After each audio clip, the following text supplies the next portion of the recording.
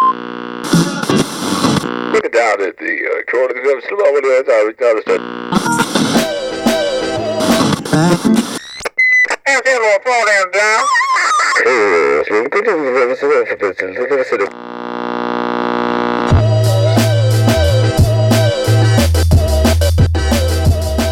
What is happening, everybody?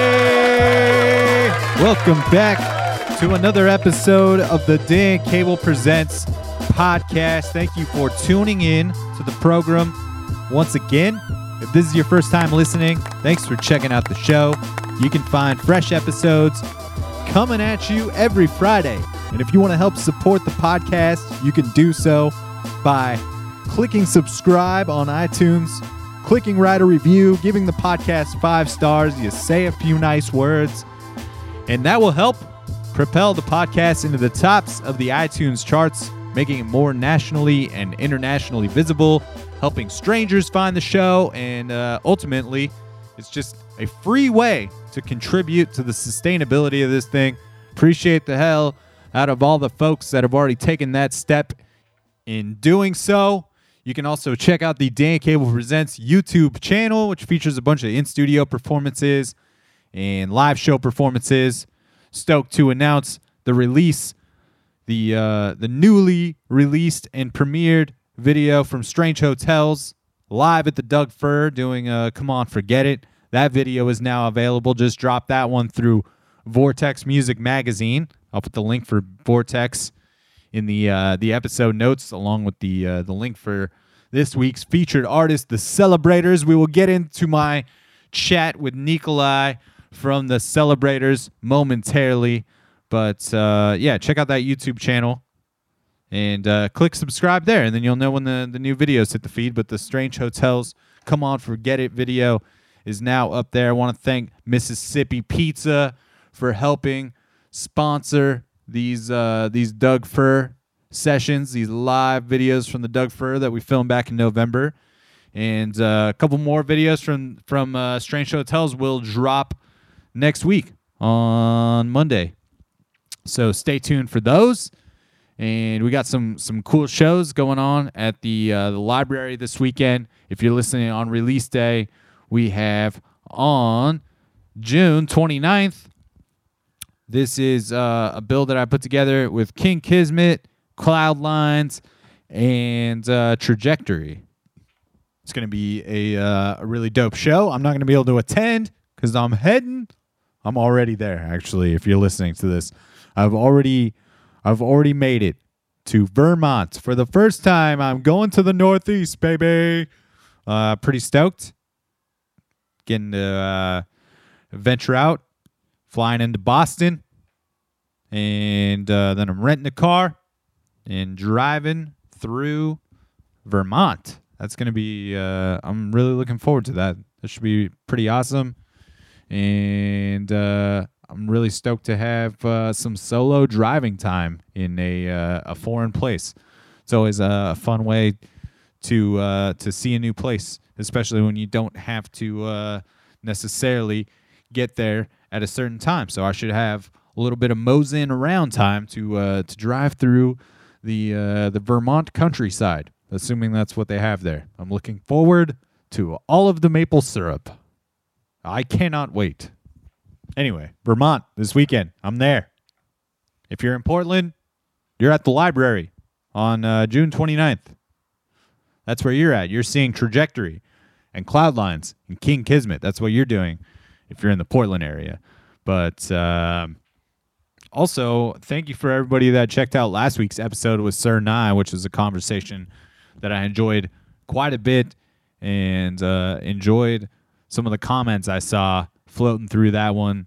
People really appreciating certain aspects of Sir's process of creating things. He was talking to me about creating visual art for some of his songs before he actually starts composing music, and how that can inspire him to create, which I thought was a really cool part of that chat. So go back after you're done listening to this week's episode, go back to 167 with producer Sir Nye. Check out that chat because it was a good one, and I did another DJ set this weekend. My second one. It was my first official DJ set as Ernie Moose Johnson. I let the moose loose, and I was pretty happy with the performance, how it all went down.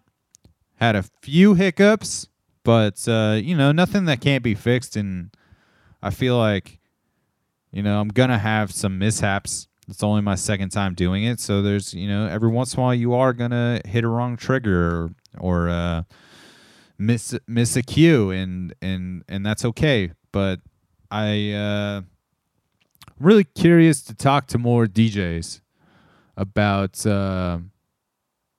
performing sets, and if there is a place for performing the same set twice, or just minor variations, or a band will often play the same set over and over for a little bit, and they'll get comfortable in a set and maybe cycle in and out a few different songs here and there. But I'm just kind of in the dark if that's something that happens in the DJ world, because I'm not really ready to part with the set that I performed the other day, because I want to master it and I want to get better at it. And also there was some aspects of improvising it on certain parts, and kind of reading the room, reading the audience. It was really dope. There was people there the whole time, and it was a pretty full patio most of the time, which was awesome. And it was cool to have some people come up to me and ask me what certain songs were.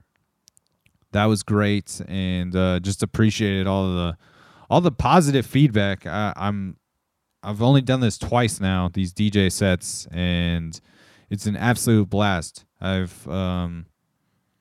have so much fun getting to perform, and the process of preparing for these and getting a set in order is definitely, just like anything else. It can be frustrating at times, but for the most part, it's just a lot of fun. Even that part of it is very engaging, because I'm learning how to run this software and learning different tricks and how to get in and out of songs, and so it was rad. I did pretty much 50%. I would say about 50 to 60% of what I did was planned and calculated, like, as a set list, and then I kind of left the second half to divert and kind of just roll with the punches. And even the stuff that I had pre-written out, I diverted here and there from a couple things, and was just feeling like I wanted to make some moves on some things. So I was happy to kind of not be completely attached to that thing, and feel a little more comfortable with my the different triggers and cues going on with the DJ controller. So I'm just having a blast with all this DJ stuff, man, and I just want to do more of it, and I really appreciate the friends of mine that came through Growler's Tap Room for the patio sesh, and it's I'm going to be doing at least a couple more of those throughout the summer, probably one a month, and I'll keep you posted on what that July date is going to be. But a cool spot to hang, food trucks, and tons of good beer and cider, kombucha, all that jazz on tap. So come through for the next one, and we're going to get into this thing. We got episode 168. 168 coming at you. And on this episode, I hung out with Nikolai, who is the front man and songwriter for the band The Celebrators. And I had such a rad hang with Nikolai, and it was so much fun getting to hear where he comes from, and how important how important music is to him. He refers to it as the medicine at one point during this conversation, and I think a lot of us who hold music near and dear to our hearts are feel very similarly about it. And if not anything, it has been a constant in my life for a very long time. And it seems that it's been the same for Nikolai, and we definitely connected upon that, and just how important, how important music has been, through difficult times, and how much it can be leaned upon during those times to process what is going on. So I really enjoyed kind of getting to hear some of the backstory about this current Celebrators record, which is available all over the place. It's called Holding Pattern. And we got into some of the inspiration behind that record, and just chatted about Nikolai's upbringing with music and the things that have influenced him over the years. So this was a great chat with a dude that I had only met once before and never really had the opportunity to sit down and hang out with. So it was rad to get to understand a little bit more where the music comes from, and just killer hang with the really cool dudes. So we're gonna get into it. All the links will be in the episode notes, so you can follow the Celebrators, Vortex Music Magazine, and myself. Stay tuned for all of the shenanigans going on at the library, and follow me on Instagram at Dan Cable Presents for any Portland happenings as far as music. Try to keep things posted on there, and we're getting into it. Episode 168. We got the Celebrators on the show, and to kick it off, we're going to feature the first track off of the Holding Pattern record, which is called Holding Pattern. Let's get into it. This holding pattern's holding me again. Can't get past this place I'm in. The past, the present, the in-between, when all I want is in front of me, when all I want is reality.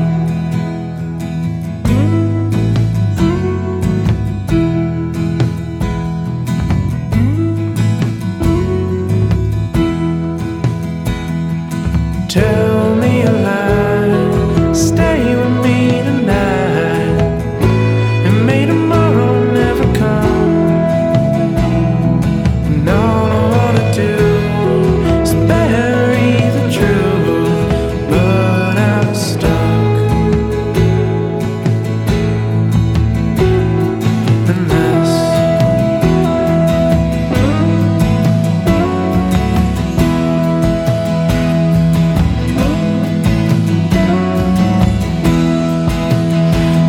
this holding pattern's holding me again.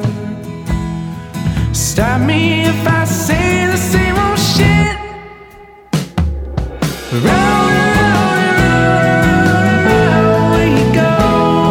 I don't wanna stop, 'cause then I'll know I'm not just busy. This is my reality. This is my reality. Oh yeah, this is my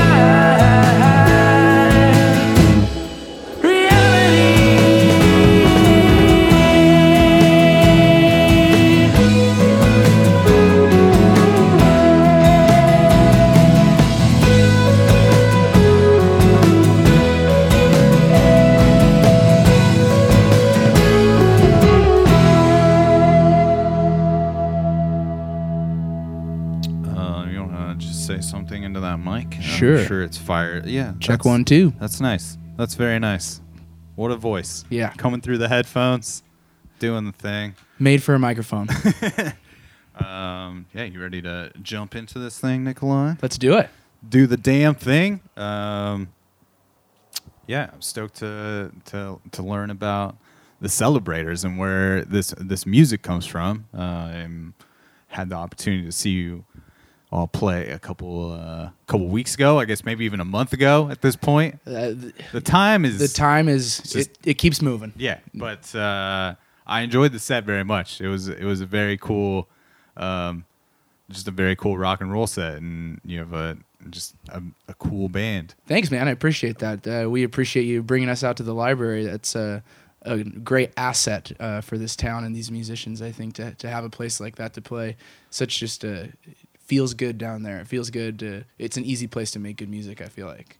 Yeah, thanks, man. I appreciate just getting to be a part of that space in any form has been very cool. To kind of have the keys to booking that place has been very awesome, and it's been cool because it's introduced me to like so many different bands, and including your band, because I think that's how we started chatting, was For sure. you reaching out about dates there. And I've had so many of those bands, and it's been talked about a lot on this podcast, especially with the locals. Is just that Portland is just this mine of bands. Like you just never, it's never ending, and you just continue to meet more people that open you up to these other circles of bands. Yeah. And that's what kind of booking that space has done. And I was into the tunes when you sent them my way, and I started checking them out. It was definitely something that I was enjoying the songwriting, and it just seemed like you were writing some cool tunes, and definitely got a voice on you. And Thanks, dude. Just dug what was happening. Thanks, dude. Yeah, I mean, I think, in regards to what you're saying about Portland, being this place with all these great musicians, it's absolutely an asset.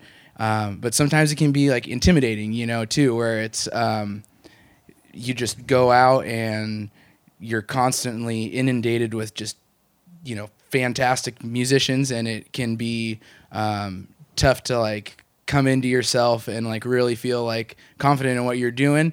But once you get to start breaking in and getting to know people, it seems like it is such a small town, and everybody's connected and doing side projects or, playing shows with one another or recording with the same people. It's just, seems like a great community. I'm definitely looking forward to being more ingrained in it. And, it's been fun getting to know you. I appreciate you having us out and letting us play there. And then now doing this is fun. Yeah, man. Where are you from?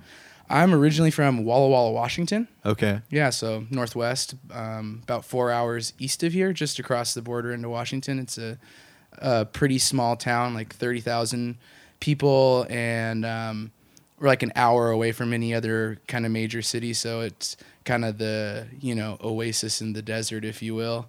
But it's a cool place to grow up. But definitely was looking forward to getting out too, just because it is a small place. And, obviously being into music, coming to a place like Portland was absolutely at the forefront of my mind. It's like, okay, how the hell can I get around other people who are interested in what I'm in, and, and to be inspired by all these other great musicians that are here too. So I came to Portland by way of Boston. I went to college in Boston, and then from there moved out back to Portland. So it's great to be back in the Northwest after being in the Northeast, for sure. Yeah, so when you were growing up, if you wanted to see live music, did you have to go to either Portland or Seattle? Correct. And which of those is even closer Yes. from Walla Walla? Exactly. So Walla Walla it's pretty equidistant, but it's actually 4 hours to Portland, 5 hours to Seattle. Okay. And Seattle is tougher to get to because you have to go over the Snoqualmie Pass, which can get pretty gnarly in the winter. Yeah. So Portland's actually way easier, and it's my freaking favorite drive in the entire world. Every time I get to go home to Walla Walla, it's the best. I just get in the car, get a little stoned, and just listen to music the whole way, and it's awesome. You're just driving through the Columbia Gorge, freaking beautiful cliffs rising on your sides, the water right there. It's the best amazing, drive. man. It's the best drive. It's pretty unreal. It's especially cool if that's your entry to Oregon or something. Yes. It is always more beautiful driving back to Portland than it is driving to Walla Walla. just from a pure aesthetic standpoint. Emotional, absolutely, but aesthetic too. That there is something about just the Portland way just has a better look to it. So what was your early exposure to music in Walla Walla? I grew up in a pretty Protestant religious household, so there was a lot of music around, but not a lot of what I would consider, the cool stuff. My parents weren't listening to necessarily cool music. It was I didn't grow up with the Beatles or and so I kind of had to find my own musical identity in a way. Not that there's not there's a handful of, I'll say, of good Christian artists out there doing stuff, but I kind of definitely came into my musical identity a little later, but I've always been really musical. Like I liked, gravitated to music when I was a kid. I've got lots of pictures of me holding a guitar, and I tried to take lessons when I was in kindergarten, and I was like, screw this. I know how to play guitar, is what I told my mom, which is just a total, obviously, just a 6-year-old being a 6-year-old. But I always sang, and music is just, I was always just naturally drawn to it, I guess, is what I would say. So there's definitely something secondary about it, but I had to find the good stuff a little later. Yeah, but encouraged to play the music. Lots of encouragement. My mom plays piano a little bit and always just wanted me to be musical, I think. So that was cool. So when do you start kind of writing your own tunes on the guitar?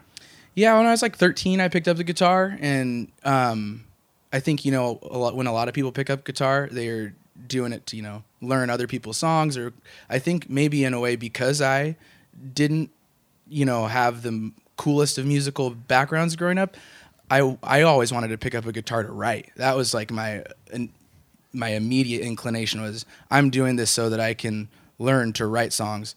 I think also because I really like lyrics, and I think that the artists that I was getting into were more singer-songwriter stuff. So to me, it just made more sense to write my own things rather than learn what other people are doing. So that's always been. I still like, if you ask me to play a cover song right now, I'd be like, I don't think I know one. It's just never been one of my things. I like learning them, but I immediately forget them. Like, I'll learn it today and I won't have it under my fingers tomorrow. That's just never been my strength, Yeah. I connect with that. I'm definitely not the person that, if I have a guitar around, I'm not the person that's going to be able to, play covers for an hour, Yeah. Like I can maybe play one or two. Yeah. And even those are going to be maybe a little bit of a stretch of what that song actually is. It's your own interpretation. Definitely. Which is good. Which is good, but like, I don't know. Anytime I start thinking about learning a cover or go through that process, I start to feel like this sounds nothing. Yeah. Like the song. You got to embrace it. You got to run with that. I think that's great. I always like when an artist covers something and they do it differently. They filter it through their own lens as opposed to just like digesting it right back. Yeah. I think it's much cooler when they're going to do a cover and it's like, it sounds like the artist doing their version of that song. You know what I mean? Yeah. It's always so fun watching like a jazz band do an interpretation of a pop song. Yes. Like something like that. Like that shit blows my mind, because often it's hard to even pick up that they have, sampled basically this song in some way. But hip hop. I love when hip hop uses songs, that feels so fucking good. Like when those are my favorite parts, where like the early Kanye stuff, those records, I love the way he sampled the old soul stuff. He made me actually like Steely Dan. I fucking hate Steely Dan. There's I know that's a controversial take. It's a love or hate. I love it. I like that you have that take. That's the one though. That Steely Dan is definitely the one for me. I don't like the jazz rock. I like that's what you're saying when jazz guys are doing pop covers. I'm like, oh, I like it because you're doing a pop song, not a jazz song. For sure. The Steely Dan is definitely like crazy prog music on some of But that's records. on me. It's not Steely Dan's fault. It's me. I just can't do it. You just don't dig it. I can't do it. See, that's the, I don't know, the conclusion that I have come to, or, that rests a little easier for me, is that that's not like, something isn't for me. Like, Exactly. I don't have to be like, oh, it's terrible. And it might down the road. I'm open to the possibility of Steely Dan. Dude. I'm open to the possibility. How many artists has that happened with? Most of my favorite artists are artists that I would literally openly speak about how I despise them, and then 3 months later, it's literally the only freaking thing I'm listening to. Fuck you yeah, know, dude, that's me. That's me on some Yep. things. Yep. Coheed and Cambria. Oh, okay. One Yeah. of my favorite bands now. They wore you down, huh? I just couldn't. I couldn't get past the voice. Yeah. that was not something I understood. Same with Circus Survive. Like, Yeah. I'm a huge Circus Survive Yeah. fan. And My those- high school band was kind of Circus Survive-y. That was the kind of indie flavor we were going Nice, for. nice. Yeah. That's awesome. Yeah, I don't know, Like man. Block Party meets Circus Survive. That was really cool to Hell yeah. 15-year-old Nikolai. Block Party, man. That was some. Those are some good tunes. Those first 2 records were fantastic. Yeah, I dude. loved them both. I don't even know how we ended up here. You know. I don't know what happened. We tangented But- it. Oh, it was just talking about playing covers and whatnot. Yes. And but who were, like along the lines of your high school days when you started kind of digging into your own music and you were talking about how lyrics were the thing that connected with you or grabbed you initially. Mm-hmm. Who were some of those people? You know, a lot of like the records that I started getting from friends and people when I started getting into music and, expressing that, a lot of the normal things you would think, the Beatles, the Hendrix, the one that I really loved was Jackson Browne. I was a big Jackson Browne fan. Jack Johnson was a big one for me when I was in high school. I loved his songs and songwriting, and that definitely was like, the gateway into me really thinking about songwriting as a craft. I'm like, well, it doesn't get more distilled than that, just acoustic guitar and a voice, and that's that. So that was cool. I loved Coldplay. The early Coldplay stuff was really influential for me. John Mayer put out Continuum record right at that time. That was a big influence. That kind of got me into blues and kind of starting thinking about that stuff. Which more of the R&B feels. yeah, soul, yeah, for sure, all that sort of stuff. So then that really distilled into my guitar playing. Like I love that stuff, the soul and blues and funk sort of things. Yeah, it seems. I feel like both of those things kind of show in the Celebrator songs, and you're the main songwriter of in the band. Is that how things work? This record specifically was pretty written from a songwriter way, in that I like kind of brought in the song and the song structure, chord progression or whatever, and then we jam out the songs, and everybody writes. Everybody definitely writes their own parts, and it's definitely a collaborative experience. But this record specifically was definitely kind of written and envisioned and then filtered through the band. But we're doing new stuff a lot differently. It's a lot more rock and roll collab. It's heavier stuff that lends itself more to just kind of jamming things out and finding it that way. But this record, I think, and you can tell, I think that the record definitely feels like a songwriter record in a way. But then when you see us live, I feel like it's definitely a different experience. We definitely are. The record feels not acoustic, I guess, but organic, and then we feel like a rock band live. I think. Yeah, totally. There's a lot of energy to the live show, and it definitely, I think, maybe feels a little heavier, and maybe For sure. songs get played a little faster here and there. A little But faster, a little louder, a little longer, all that. Yeah. on the record, though, I think you can definitely tell that you dig the big hooky stuff as much as you dig the jamming, though, because sure. most of the songs do have this musical break, and that seems to be important to you as a songwriter, to have those moments on your tunes and allow that space. Yeah, I love space in music. I always love that Sting quote where he talks about how it's just as important the notes or what happens between the notes than the actual notes themselves. I like that idea, and it's hard to do that as a musician. It's like exercise restraint, it's you got to think about it, but I like the thinking part of music. I like the mental process of it. Is that gets me off too.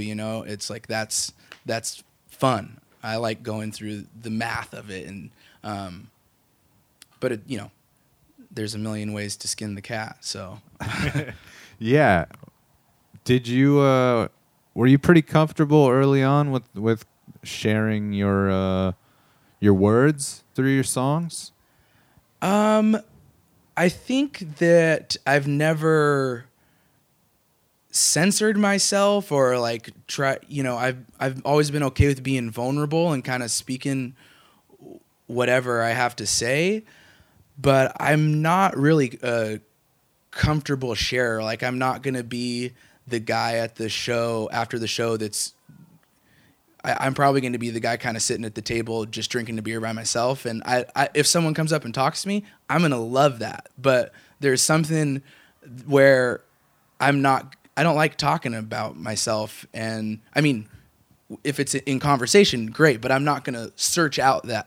And, that's not my strength as a person, I don't think. Yeah. I was just curious about that just because your lyrics and your delivery things in the live sense, you seem to do it with a lot of conviction. There's a lot of rawness to your lyrics.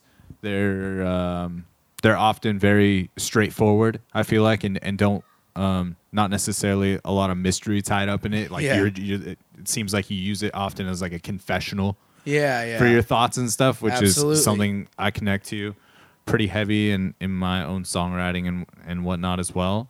But that's I think that's you kind of answered my question by telling me like how you are kind of away from that, because that was what I was going to ask, is if that's very different for you, if that's the space that you use to the music is the medicine. The music is the medicine. Like that's kind of my space to let it out. And I thought that's what feels so. That's the best part of it. It's like.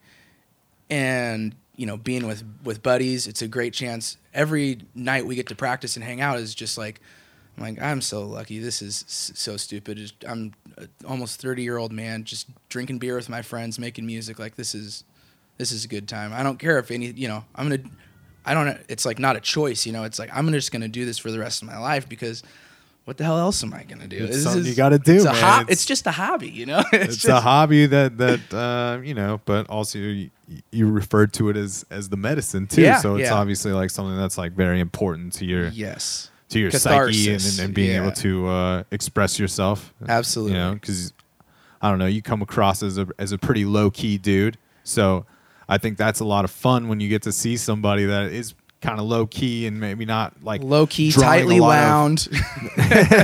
Maybe not like always drawing a lot of attention to themselves, but then to like see them in a space where they're fronting a band, and their job is to kind of sell the thing. Well, I think that there's definitely like a duality to my personality, where I think I'm kind of a person of extremes, where it's like I can be very low key, or I'm also maybe a little loud, and I think that that's what the record feels that way too. I think there's like, or just like talking about how the record feels kind of, quiet, and then the live performance is really kind of in your face and raw. And it's like, I think that maybe there's a parallel there, where like, cause I don't think that anyone like of my close friends would consider me quiet, or I'm pretty loud. For sure. But so I don't want to take credit for being this cool, laid back guy. So that's probably not the case. But yeah, sure, yes. But as far as like what you were talking about, after a show, you're not going to be the one out there, trying to, have these interactions with people necessarily. No. Stoked to have them. I'm not a great, talk to you after. I'm not a great self promoter, and I'm okay with that. I really just am. If it doesn't get me as many places in its life, I'm far more comfortable just like letting it come to me. Yeah, you know what I mean? That's the best. Yeah, for sure. And I think there are a lot of like-minded people out there too. So I don't think it's not the end of the game by any means. That's awesome, man. If a guy like Sturgill Simpson can do it, or there's lots of quiet guys in the music business. Sturgill is definitely changed what I thought I liked and didn't like about country music. Dude, that sent me down a rabbit hole. Same. Oh, I felt like once I found out about Sturgill Simpson, like it just flipped the switch on country for me, and I feel like it sent me on this big rabbit hole where I felt like I fell in love with music again, like for the first time, because I was like finding this whole new style of music with its own history and artists, and I'm realizing how similar. I mean, all great music is just rock and roll. You know what I mean? Like it's all just rocks or it's soul. You know, like it all just has that spirit. Country rocks. It's awesome. To me, it's the best version of the blues music. Like I think the players are insane. The songwriting is insane. It's just up top to bottom. Like country's been blowing my mind the last few years. Like was a game changer for me. And even in writing this record, that like there was a lot of that.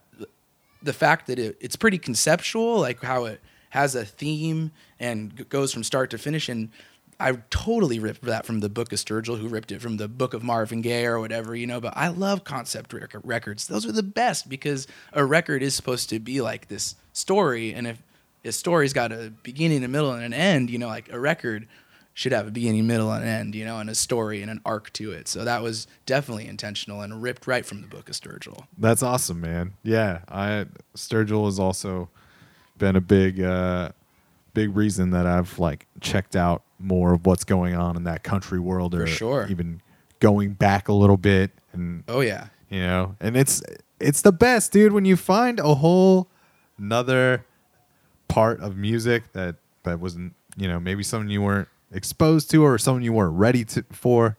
Like jazz was the same way for me. Yeah. And you know, electronic music Yeah. has been this thing that I've fallen in love with. That's cool. Super heavy. Yeah. Like stuff like Tycho. Oh, Yeah. his art is amazing, dude. Have you seen Dude, ISO 50? that dude's unreal. Oh, so talented, dude. I really like that electronic stuff. Very in Postal Service. you know, Yeah, like that. you know. those vibes really like. Or a even lot. like in Explosions in the Sky. Oh, Stuff yes. like along Oh, yeah. those lines. Sigur Rós. You know, and yeah, it's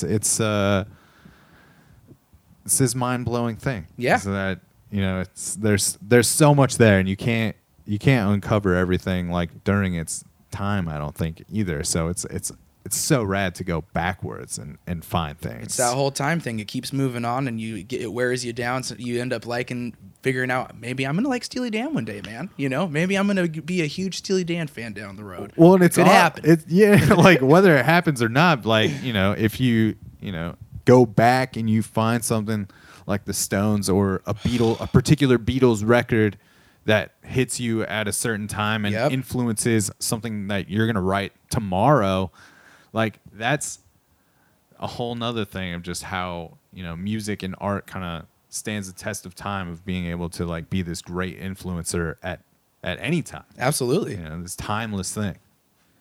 Yeah, that's definitely what's great about music as a medium, is that it's just, you can always go back to it. Like I'm a big basketball fan, but I don't like go back and watch old games, you know. I mean, I know a lot of basketball heads do, and sometimes, but it's not like something I do all the time, you know. When basketball season's over, I don't watch basketball. Right.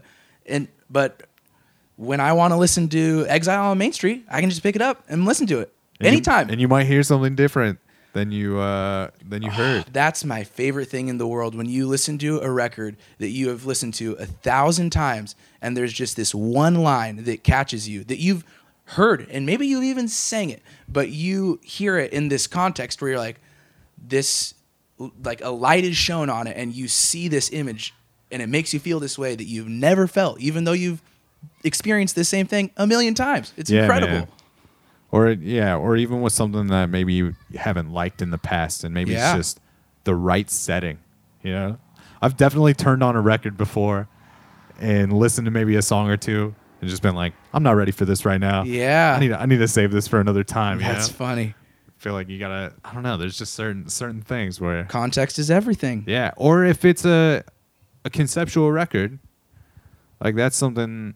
If it's my first time listening to it, I probably do want to have that whole time to Sure. listen to it front to back, Ideally. you know, and be able to apply some focus to it if it's something Yeah. of that magnitude. Well, you know, let's not get too highbrow here. I think it's just like a loose thread.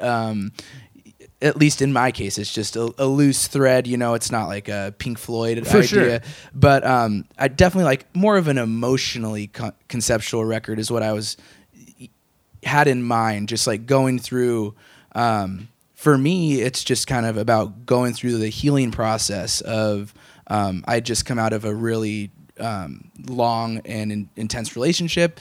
So I moved across country and was just kind of trying to figure out a whole new life for myself and just kind of figuring out how to, get through it. And for me, it was writing the record. And it was awesome. It really helped a lot. And I feel like I wanted to kind of take a little picture of, musically of what that looked like, me moving through that time, like just the idea being that like it kind of the record starts with the first song, Holding Pattern, and it's kind of the zoomed out. You're like looking at it from you know what's about to happen, but then you're introducing the story, and it starts, and you're this relationship's kind of happening and ends, and then you're low and kind of fighting with yourself and fighting with the world, and then you look at yourself and it's time to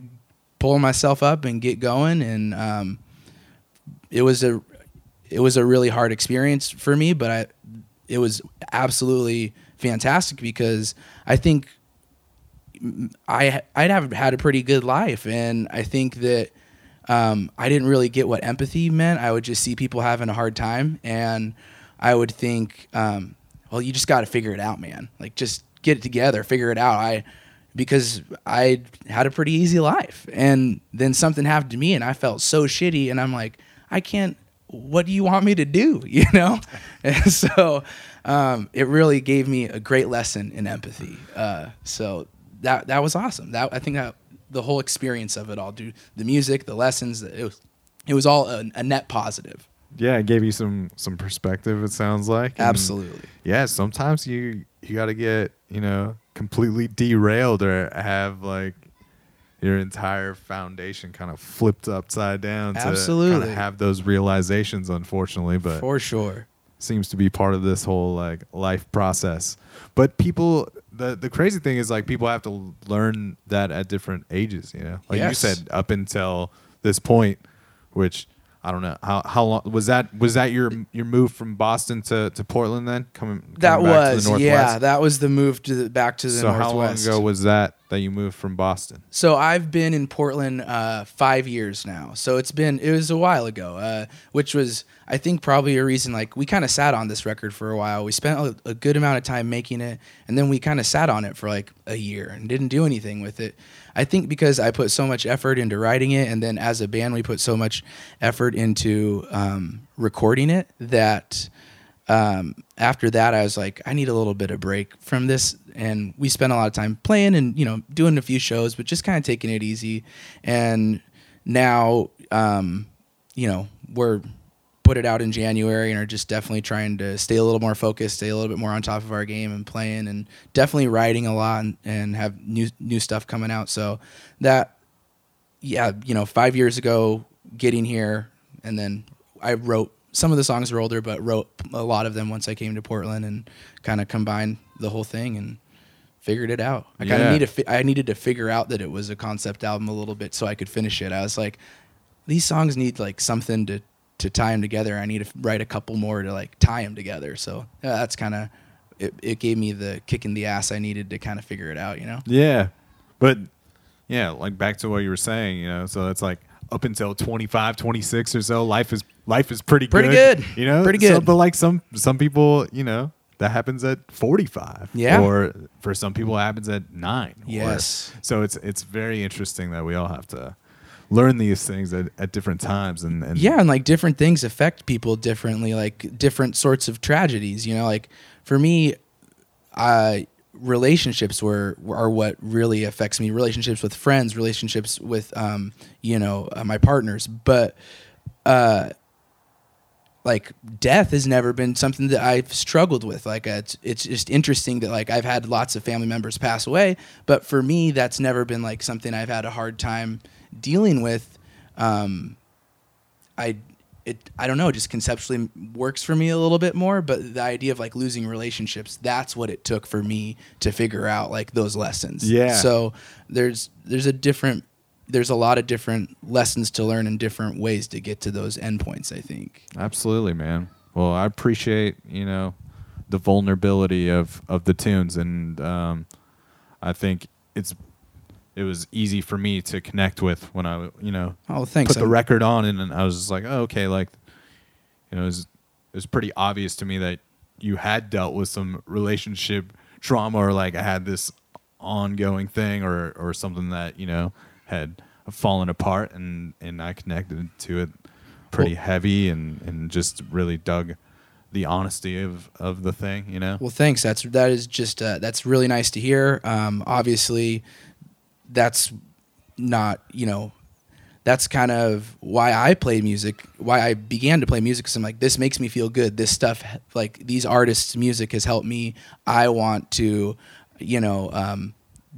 express myself. And if other people are moved by that, then that's just awesome. That's just freaking awesome, and not to mention to have the that outlet during that time. Yeah. I think is what is so important for people, to be able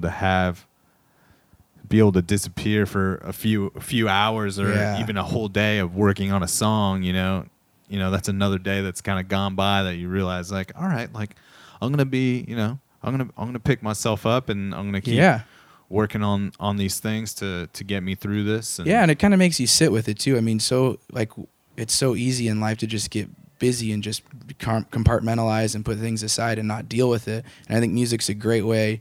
If you're got to sit down by yourself and be quiet and think about and try and express whatever it is that you're feeling. You can't run from it. So you're kind of, in a way, you're like extricating it from yourself too. You're pulling it out and you're leaving it there. So the more like the writing the song, it's like, all right, well, I'm pulling this out of me. I'm leaving it here.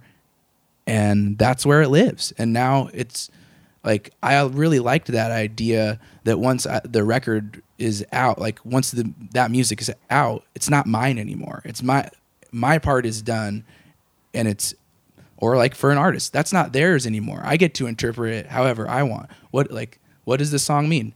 What does it mean? It doesn't matter. What does it mean to me? Like that's the most important relationship that a listener or a music lover has with the music, is their own. It's personal, Yeah, absolutely, man.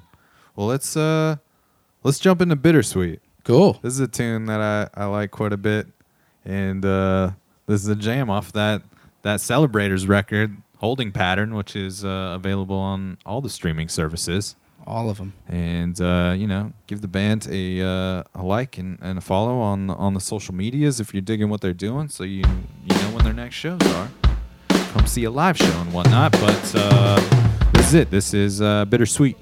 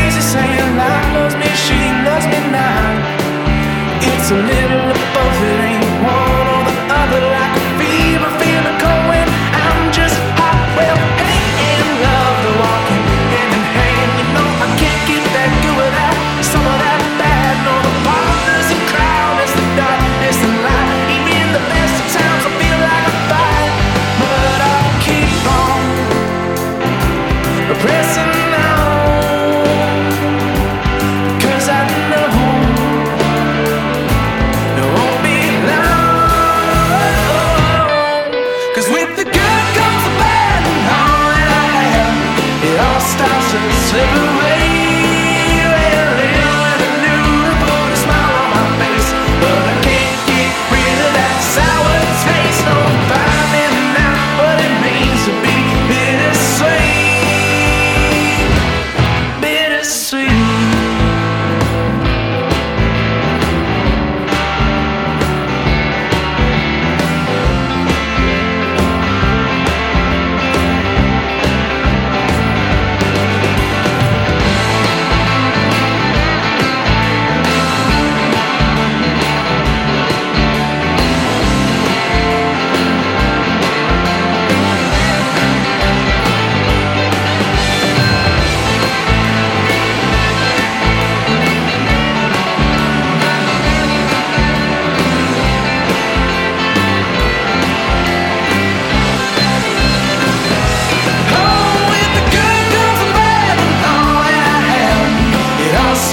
Slip away.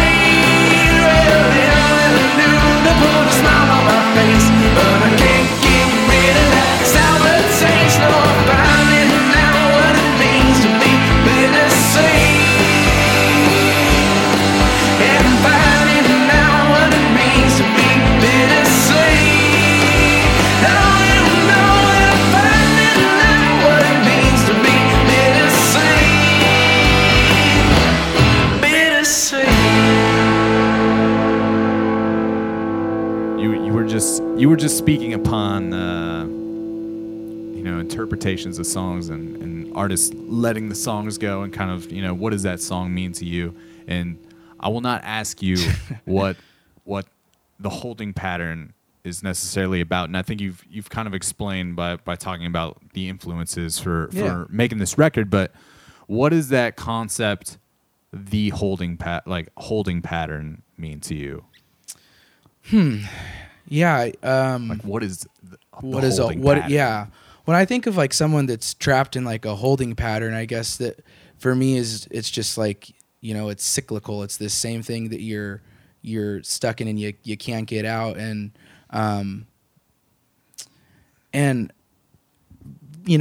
for me, like I'm not too sure like how that broadly applies to the music, but I think that it's maybe just that like you keep falling back in to something, and I think that that's what, for me at least, the sadness part about it was. It's like, okay, I keep falling back into these emotions that I'm trying to get over. So, but in a way, I think that that it's kind of like good to speak again to like the duality of these songs to me. It's the good and the bad. Like there's that line in Bittersweet. It's the good and the bad. I'm really interested in exploring the paradox of life and how that those things can, like, two contrasting ideas can exist at the same time. So like a holding pattern is like, I'm constantly kind of sad and kind of happy and kind of everywhere in between. It's like kind of coming to terms with that and figuring out how to just be okay and present with those feelings. And I guess that's a long-winded and backwards way of getting there. But no, that's great, man. I don't know. That makes sense to me. I think it's easy, especially with those relationship things, to kind of fall in and out of those same cycles, and I think that it can lead you down this rabbit hole of all these unanswered questions that you might never get answered, and wondering like, the right and wrong decision, and for even sure, if that is there a right decision? Yeah. Maybe not. There's just a choice, and I mean, complacency is always seems to be my own personal demon. Is like I just don't want to get complacent, because then it feels like you're not putting in effort, and I feel like I really, I have to personally stay conscious of that, because that's my struggle, and I just want to make sure that in my relationships that people know that I care, and that and sometimes I can just be lazy about that and just kind of take those people for granted, and that was a real big lesson for me in this in the reason that this particular thing didn't work out. I'm like, maybe because you could have just paid a little more attention. That might help. For sure, man. Those things are hard to learn though. And I think that you hear people say that a lot. I took somebody for granted, or I took this for granted. It's a reoccurring thing. For sure. It's seems to be part of the human condition sometimes, is that you almost have to do it so that you can realize what's in front of you or what's to be had. Yeah, it's a good lesson to learn, just to put effort and to try constantly and to try and be aware of what somebody else besides yourself is feeling, and you trying to be a servant to someone else's needs too, outside, not just a slave to yourself and your own needs. You know? I mean, that's also like the difficulties of a relationship, is understanding that, the two of us sitting here are we're having a conversation together, but we're experiencing something different from one another. Yeah. It's not completely the same. We might be seeing something different. Like, it might bother the fuck out of you that this door is open too much or something, and something that's not really affecting me at all. Oh, man, you wish it was something that easy. It's far, far worse. Tell me what it is. What record over there don't you like? That's great. Is it because I have the Steely Dan over there? Is it gold? No. Cheap Thrills. Any Huey Lewis over there? I might have to leave. There is. Sports? Yeah, Is it sports. Yeah. Everyone's got sports, though. That's Everyone's my got pops, sports. man. Like, driving around with him at a really young age. Definitely have Huey Lewis's sports. That's great. That's great. Somewhere under the L's. Oh, so you do last name. Dude, I got to be able to, last name. This is I do. a real conversation here. I fall into like some different. I feel like there's Because it's Huey Lewis and the News. I'm like, right. Tom Petty and the Heartbreakers. I'm like, no, I go first name all the time. First name. I'm That's a first a good name one. organizer. See, there are some that I'm confused about where it goes. It's like Dr. John. What about Elvis? Don't have to worry about it. I don't have any Elvis. No Elvis. All right. Okay. All right. But what about one E. more one name? Wait. What about Elvis? Like, what do you mean? You would be E. He's Elvis Presley. That's true. His name's Elvis Presley. I would probably put it in the piece. You put him in the piece? Maybe. But sometimes the record just says Elvis on the front. This is a real conundrum. It is. It is. How do you? I mean, to each their own, I suppose. There you go. There you go. There's no wrong way. A person who liked Elvis might come over and they just might not be able to listen to Elvis because they'll think they're in one. Yeah, they're like, the you other. don't have any Elvis? Like, no, it's under P. Elvis Presley. That's his last name. As far as on the record, there's the reprise version of the holding pattern, and I was curious about that track because it's pretty different than the first song, if not like pretty much a completely different song. Yeah, it's definitely a different song. Yeah, so is it more just like a titling thing? Yeah, for sure. Like the idea being that like obviously they bookend the album, so they're in the same key. Not that like really matters, but outside of the fact that we do like have this cool little quote at the end, like if it's the track goes backwards, and then there's like this little nice echo where it replays the record, so it can kind of loop.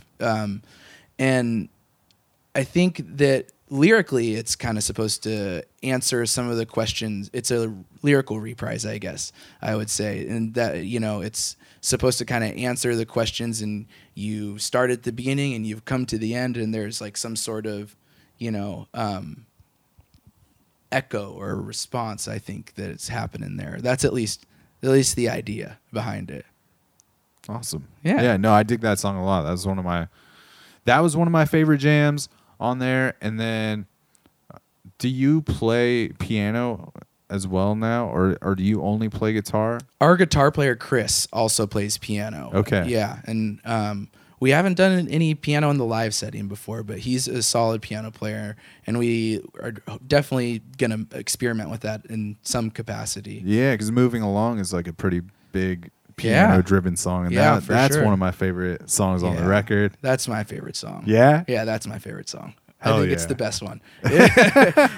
It's the one that, like, when I wrote it, I was like, that was the one that was like kind of when I figured out that the record was going to be like a conceptually about these experiences that I was having. Like that's the one that was like a mental breakthrough. I'm like, shit, it is time to move on. I'm going to write these songs and I'm going to be good. You know, that's it. That's it. I'm feeling good, you know? And, that song is definitely like the release point in the music and the record and in my life, you know? So, that one feels good. Every time I've listened to awesome. it, I'm just like, that feels good, you know? And play it that's live. one of the lengthy ones too. It's a so like lengthy there's one. a lot, but like I would imagine that's a lot of that release happening. Yeah, for sure. And it starts, you know, quiet with the piano, and then by the end of it, it's a just loud, you know, jam. It's like very, yeah.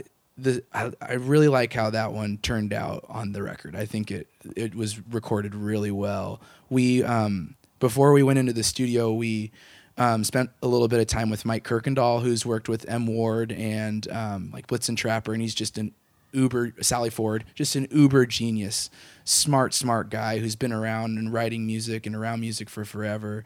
And he's just awesome. He didn't change that much with the songs, but like just little things that he would suggest, just lose that quarter, add that quarter, drop a beat here, drop a measure, you know? Yeah. And you're like, whoa, this whole song just is completely recontextualized and sounds like way more professional. Thanks, Mike. And so that was so great to just get a sounding board of someone to just listen to the songs and, you know, walk us through just a couple ideas and they just encourage us. Mike was just really, really a pleasure and just a great guy. And anyone who gets the chance should work with him and talk to him just because he's such a good guy. He's a great guy. That makes it the best. Yeah. When they're good people, and then you have another set of ears in the room that's not attached to the band. Yeah, Just an outside perspective. absolutely. So when you came to Portland from Boston, did you already have a lineup of guys to play out here with? Like, had you already formed the Celebrators? It is pretty interesting in that the Celebrators, three quarters of us are all from Walla Walla. At least that recorded on this record. 3/4 of the band is from Walla Walla. And we weren't together we weren't a band when we moved out here. But two of my friends who were from Walla Walla lived in Portland. And after like living here for a year, we just I knew I'd spent some time, you know, kind of figuring my shit out once I got here and working through whatever I was going through and getting work. And I immediately helped open a brewery when I got here, so I got pretty busy with work. And after, you know, being here for a year, I'm like, okay, I'm ready. I want to play music and get to it. And I was like, well, I have these two guys. They play music. I know them. And I'd met Chris through working at the brewery. He'd come in and we talked about Sturgill Simpson. And then from there, it was just he played guitar and we all just got together and started jamming and just kind of got it going through that way.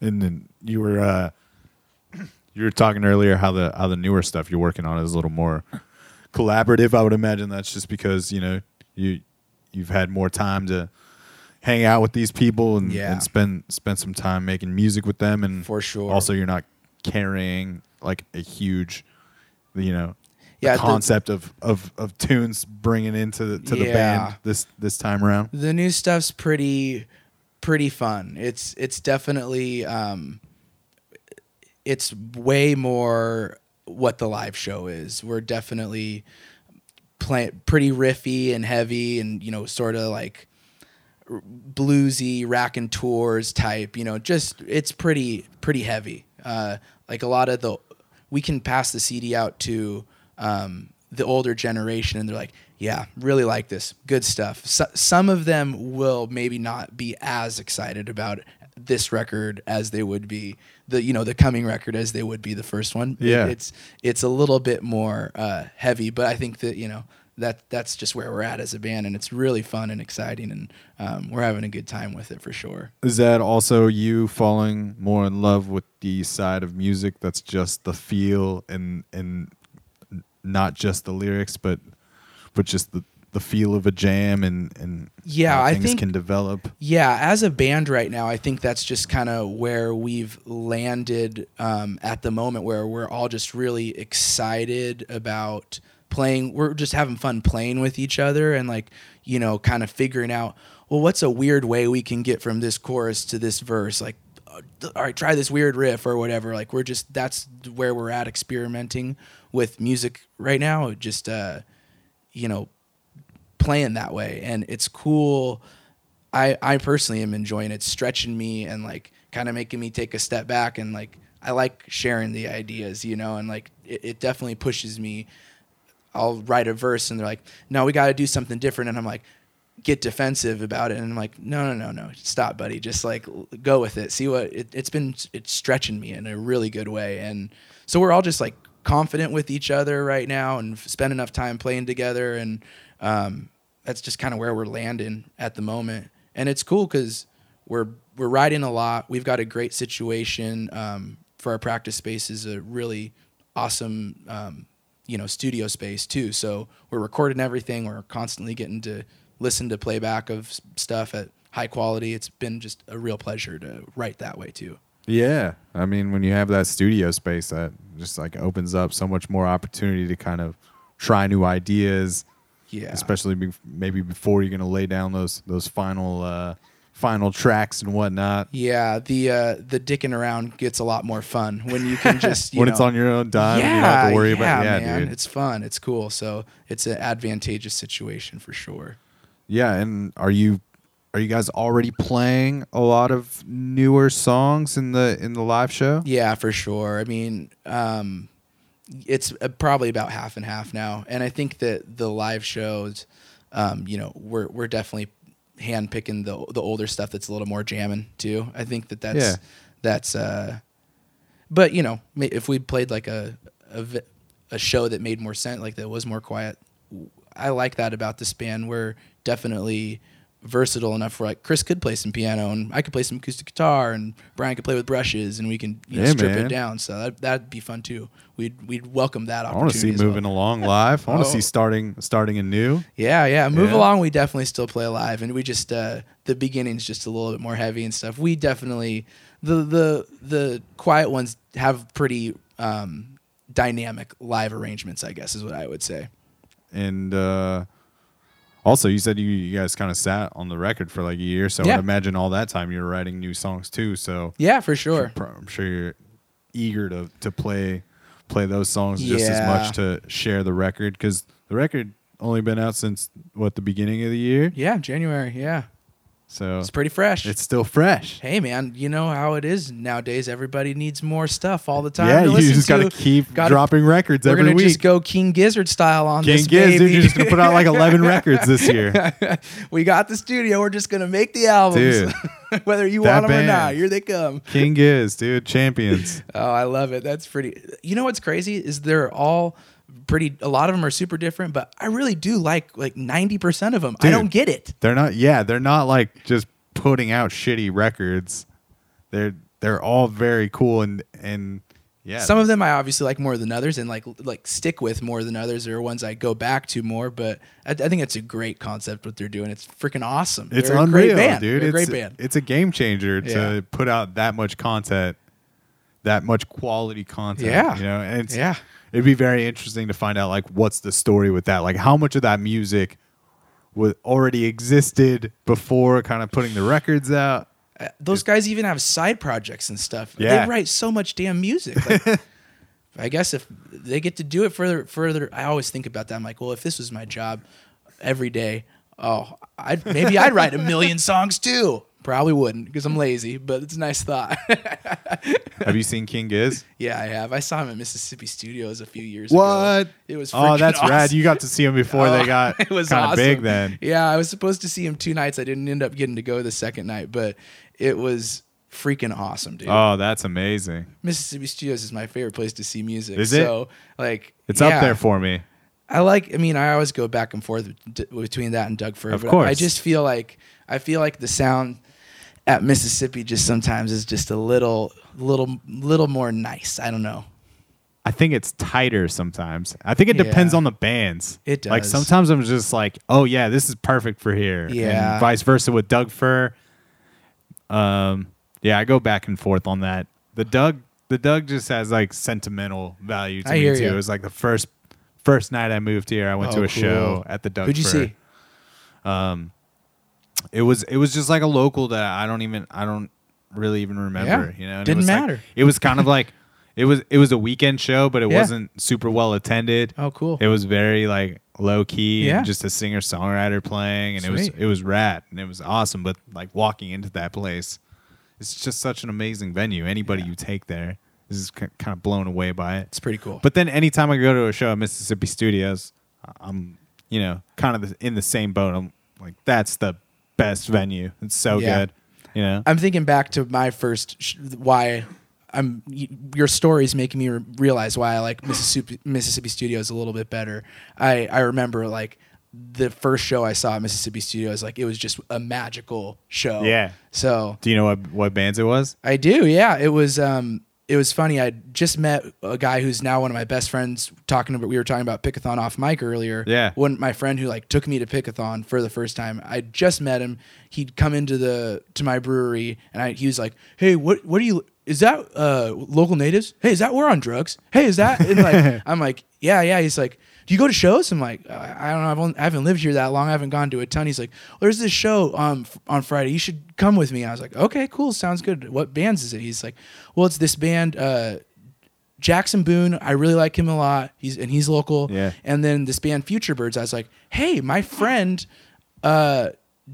plays with Future Birds in Boston. Some friends of mine from Boston play Hell with yeah. Future Birds all the time." As I'm actually, funny enough, wearing their T-shirt Are you going right to now. the show on Thursday? I'm out of town, so I'm not going. Me neither. But I was supposed to chat with them, and I realized I'm going to be going. Yep, they're cool dudes. They're playing with Balto, who's one of they're my cool favorite too. bands that I met here. which Yeah, are they're now a great out band. of LA. Yeah, Yeah, That's they've the been on the lineup, cast huh? before. Yeah, it's Balto and Future Birds. that's a great show. fucking rad, dude. Yeah, so it was Future Birds and Jackson Boone, and I freaking it blew my mind. It was awesome. Jackson Boone's an awesome songwriter.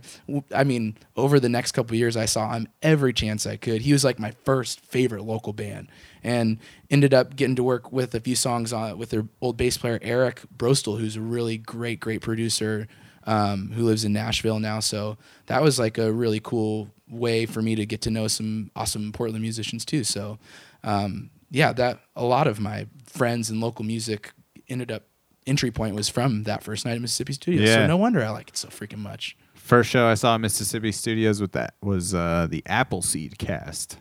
You know about that band? No. They're like a post-rock band. Cool. Yeah, they're rad. Nice. They're coming back through. I'm pretty stoked about it. It's like kind of some emo post-rock stuff. Yeah, right on. Yeah. Cool. Like Explosion in the Sky type stuff? There is like a lot of instrumental break stuff, Uh-huh. but there's some more mathy stuff Okay, going cool. on Right with on. it as well. Right on. And yeah, they're awesome. Very cool. You gonna go see it? Yeah, I'm trying to. Yeah, for sure. That's the plan. That's the plan. If I'm I hear here, ya. I'll be I there. hear You ya. know, that kind of thing. Yes, indeed. You get down with local natives though. That's a band that you. Yeah, I like that. I like dig? that Gorilla Manor. I liked that record a lot. Yeah, I'm a big fan of them. Yeah. across the board. They actually put out a new record Well, and recently, they're- and I love that record. There was a couple records ago of theirs I really liked a lot. The name evades me right now, but the guy that I'm pretty sure Raymond Richards, who's a Portland guy now, he worked with them in their early stuff. I'm not sure which record, so I'm not going to go on record saying what. But No, go ahead. No, I'm just kidding. But now he plays with Parson Redheads, who's also one Parson of my favorite Redheads, Portland dude. bands, dude. I love Parson I haven't Redheads. seen them play live yet, but I'm a fan of He's what their they steel do. player, and he's fantastic. So definitely check them out. Also, they're that dude Evan that's in Yeah. Parson Redheads just put out a solo record. I and haven't listened dude, to it yet. Those songs are cool. I love that band. Very cool stuff. All right, I'm definitely going to listen to that one. Parson Redheads is absolutely just one of my favorite locals. They are like one of my favorite bands that super influenced this record and just my music is Dawes. I love Dawes. Like that whole I like the idea and the aesthetic. They're just a rock and roll band. That's what we're trying to do. Yeah. No frills, baby. We're just a rock and roll That is band. that is exactly what I think you are. You know, when I see your band, I'm just like, oh, rad. some more rock and roll in Portland. Rock and roll music. Cool, man. Well, I'm sure we could go back and forth about all this lovely music that we enjoy all night. But Oh, yes. we're gonna play it out with the new jam. The new jam, the Celebrator celebrating. Get We're- Up. We're Get Up. Get Up. Yeah. One of the new songs. It's kind of like its debut then into the world. This is the debut into the world, first time to Virgin Ears. Virgin Ears. Do you have any? Is there any Celebrator shows on the books at the moment? Yeah, we're gonna be at the Oregon Trail Blues Festival in Oregon City on July 20th. There's gonna be a lot of other great local Portland bands. So that's at the end of the Oregon Trail Interpretive Center in Oregon City, Sweet. where he's playing around these big old covered wagons. So it'll be pretty funny. Nice. Yeah, and then we're at Kelly's on August 8th, Thursday, August 8th. Oh, out where those huge cover that. Yeah, oh, dude. okay. We're I gonna know be right exactly there. what you're talking about. Yeah. I've been wondering what's going on in those parts with those huge I wagons. think it's like a really shoddy museum, Yeah. but they've got like a big lawn space, so there's going to be a beer festival there. And we're going to be doing it. Mike Kirkendall's playing too. Hell yeah. Hell yeah. I will put the links in the episode notes so people can Cool. Thanks, follow man. you on all of the places and Much keep up with appreciated. what the Celebrators are doing. And I encourage folks to go check out Holding Pattern, the record that's up there and available Yeah, thanks, dude. on the services. I appreciate you coming to hang out with me, man. And Appreciate getting you to- having me over. Yeah, getting to chat about your tunes and I hope people feel as good listening to this as I do feeling having this conversation in your cool apartment. well, hot damn, hot damn. That's an endorsement of my apartment. Come on over. Dan is at. Give out my address. It'll be great. It'll be a party. We end every episode with the guest of the show saying the tagline for the podcast, which is "It's a program." I've heard this. So I've heard this. if you could give us your "It's a program," we can properly sail this thing out. Ladies and gentlemen, it's a program. He nailed it. That's Nikolai from the Celebrators. Appreciate you hanging, man. We're going to play it out with Get Up. Brand new jam. And that's it, everybody. You know where to find me, and all the links will be in the episode notes. That is the Jelly Jams, and we will catch you on the flip side.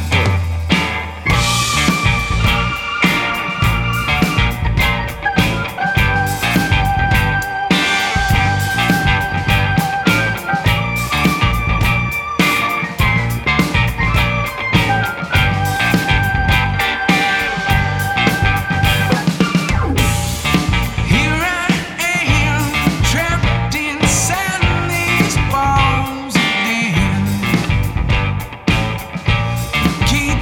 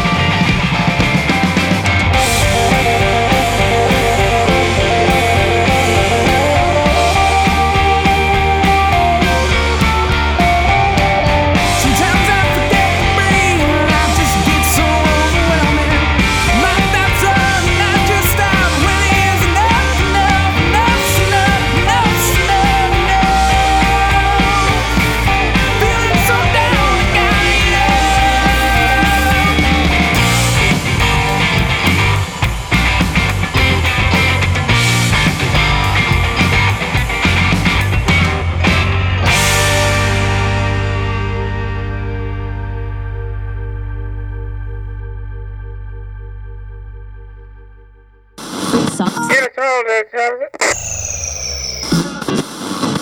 Dog 194. This been It's a program.